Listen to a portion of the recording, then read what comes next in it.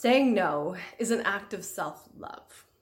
Yes, it is self-love to be practicing the art of saying no to the things that don't serve you. Saying no when it's too much on your plate. Saying no when it's really not going to make you any money.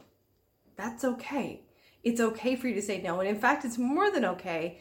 It's necessary. It's actually necessary for you to drop in and say no to all of the things that are going to pull you off track. All the things that are not in alignment with your messaging, not in alignment with your brand. It's okay to say no.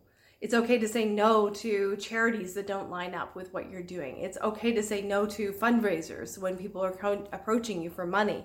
It's okay to say no to networking organizations, to all of it. Saying no more often will get you to the yeses that will pay you more money. Because when you refine what you're doing and you get really clear, then you can narrow in and make sure that that craft is so honed in.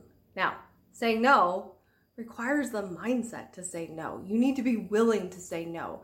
You need to be willing to risk people being mad at you, risk having them be, take it out on you and call you names and all of those things. And that's what the badass business mindset is all about, is dropping you into this place where people can do those things. They're welcome to do those things, in fact, and it's not a reflection on you.